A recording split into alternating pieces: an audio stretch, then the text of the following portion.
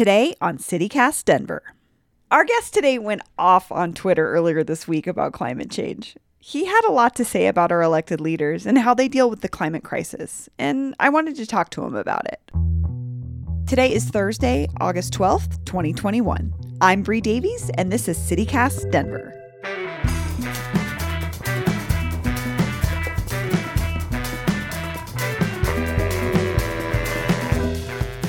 Chase Woodruff, welcome to CityCast Denver. Thanks for having me. So, Chase, you cover climate issues for Colorado Newsline, and with the wildfire smoke and the ozone and the new UN climate report, it's been quite a week on your beat. How are you feeling about it all? It's a little overwhelming. It's like everybody, I think everybody in Denver kind of had this experience over the weekend of really feeling like, viscerally like we are, this is what climate change feels like, and this is what it feels like in the back of our throats and our headaches and everything like that. Yes, I would say that was part of my pre-conversation with my producer about this. This is one of the first times where I'm feeling this thing that we talk about all the time, which I understand is a really privileged place to come from too, because climate change has been impacting communities for decades on scales much larger than our scratchy throats, Yeah, it can be invisible. I mean, it's kind of this, it's literally this invisible gas in the air that's heating up the planet on a long-term and global scale. And, it is slow and gradual until it's not. Yeah, until it's like it's like eventually it's going to impact everyone, essentially. So a couple of days ago, you tweeted this thread of thoughts that really got me thinking about the issue in relationship to Colorado. And so I just wanted to quote one of those tweets now and kind of just go from there. So you said, if you're a Colorado resident, your local, state, and federal governments are pretty much aligned on a coherent vision of how to respond to climate change and its risks. They are making these choices for you. What did you mean by that? Well, I think that a policy response to climate change, at pretty much every level of government, whether it's Denver city level or the state level or, now the federal government and the Biden administration, they're all pretty similar in terms of their kind of approach to dealing with climate change. I mean, one thing we're not talking about now is climate change real? I think a lot of people are on the same page. They understand that climate is a big threat and we need to act to respond to it. And what does that look like? And I think that, as I said in the thread, the policy responses from the local state governments here in Colorado and the federal government now all kind of take the same approach, which is that, yes, climate change is real. We need to respond to it, but none of them are, proposing big shifts, I think, in the way that we live now. The choice that's being made is to slowly bring our levels of greenhouse gas emissions down over the next several decades. And, we will decarbonize the electricity sector, which means, replacing coal and natural gas generation with wind and solar, and that will happen over the next several decades. And so the idea is that, kind of gradually over the next several decades, without really making anybody change a lot about the way they live their lives, we will bring these emissions down. And we should understand that choice isn't exactly, that there could be other choices that are made. And you kind of bring up this point that I feel a lot of folks are feeling right now, which is, do those choices, okay, so those are the choices the government is making with larger legislation and sort of, unfortunately, passing the buck into the next generation. But in this immediate time, do the things that we do as individuals, do those changes matter? Does driving less matter? Does driving an electric car matter? Does mowing your lawn at night instead of in the middle of the day, is that going to really make an impact? In the aggregate sense, I think those things can make an impact. I mean, I think everybody understands that one person choosing to mow their lawn at night isn't going to ultimately make that big of a difference in terms of air quality. The thing that I think sometimes gets lost when we focus too much on those, personal individual choices is, we're making those choices within the context of a system and a set of conditions that's being created by sort of larger structural decisions that are being made by, policymakers and governments. And, I can decide whether, for example, to take the bus to work in the morning instead of driving my car, but I didn't directly decide, how often is the bus coming and how much are we funding, the public transit agency that is running that bus? And do I live in a neighborhood that decades ago was built densely enough to support, public transit in my neighborhood? And where am I going to work? And things like that. So, I think what state officials sometimes say is that when you talk about different kinds of polluters, like there are only so many coal plants in Colorado, and they're owned by utilities, and there are a small number of actors in that sector, and so it's you can kind of get more directly at pollution in that sector because you're only regulating a small number of entities, whereas there are millions of cars driving on Colorado roads every day, and changing that behavior is a much different kind of regulatory and structural policy question. So another tweet from this thread that you posted was how much carbon will be in the atmosphere when we finally stop emitting it. Again, it's the most important question of our lifetimes. And the people in charge in Denver, in Colorado, in the federal government have decided for you that it doesn't really matter. How can you tell that they've made that decision for us? One of the largest sources of carbon emissions is electricity generation, right? Coal plants, natural gas plants. And in Colorado, we still get a lot of our electricity from coal and natural gas, and that's emitting carbon into the air.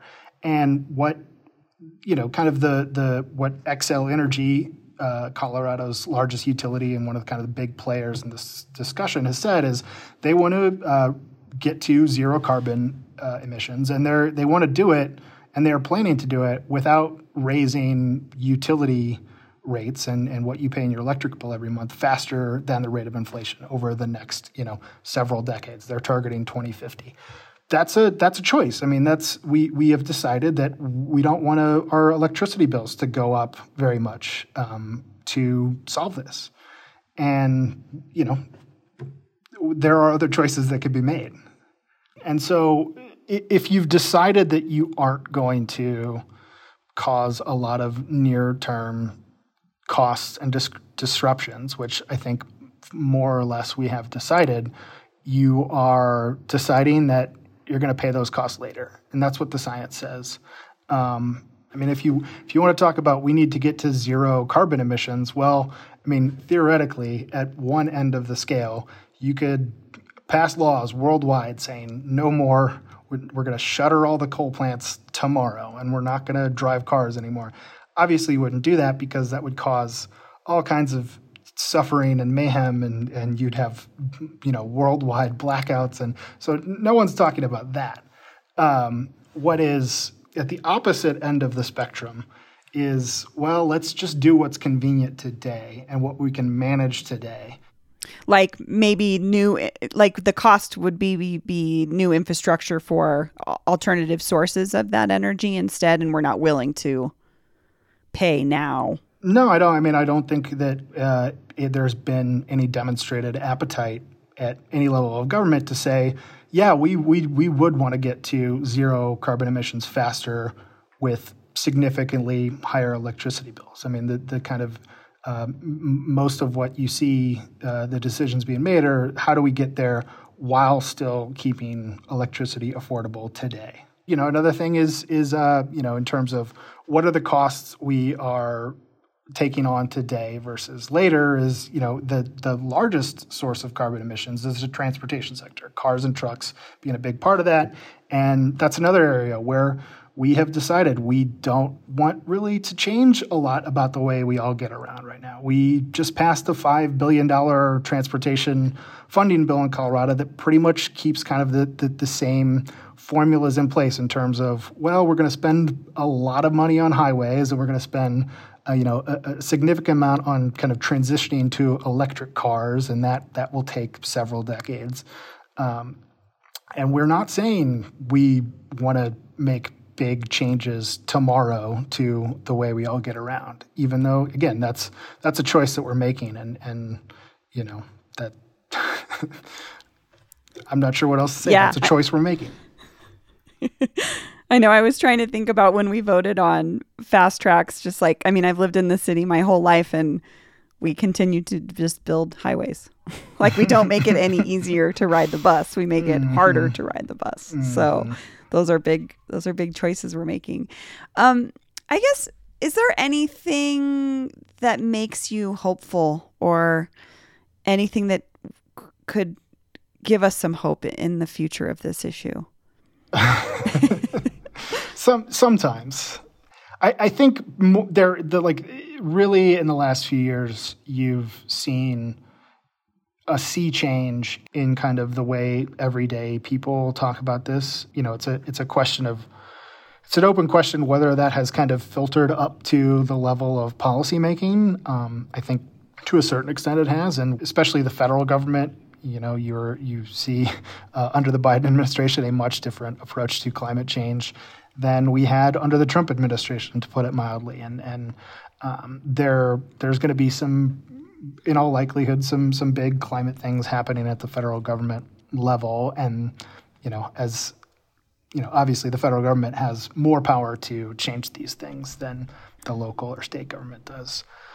So, there's a lot more, I think, awareness, and we are getting to the point where, as we saw this weekend, people are really viscerally experiencing the impacts of this. And I think that awareness and that sort of popular will to confront these issues has really come a long way, I think. That's what I tell myself. Yeah, I agree. I know it sounds cliched, but I do have a lot of faith in the next generation's work on climate change versus, say, my age group. Not saying that we didn't do anything, but there is that hope for the future. Mm-hmm. Well, Chase Woodruff, thank you so much for joining me today. I appreciate it. Thanks for having me. And here's what else is going on in Denver today. After being closed for almost 2 weeks because of flash flood triggered mudslides, Governor Polis says the I-70 corridor through Glenwood Canyon will reopen this Saturday. Or at least it will partially reopen. According to CPR, lanes will be open in both directions, with a few sections of the highway still closed off because of ongoing issues, like a massive hole the governor is calling the pothole from hell. It seems some Coloradans may have already snagged an unofficial booster shot of the COVID-19 vaccine.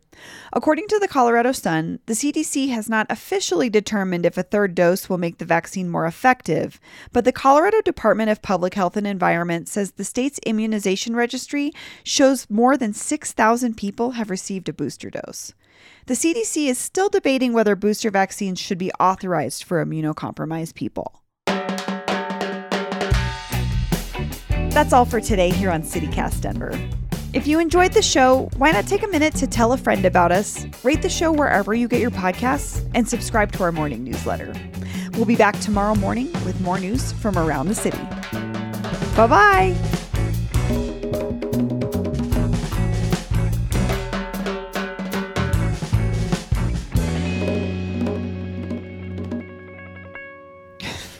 Dun dun dun! Potholes, the common problem in Colorado.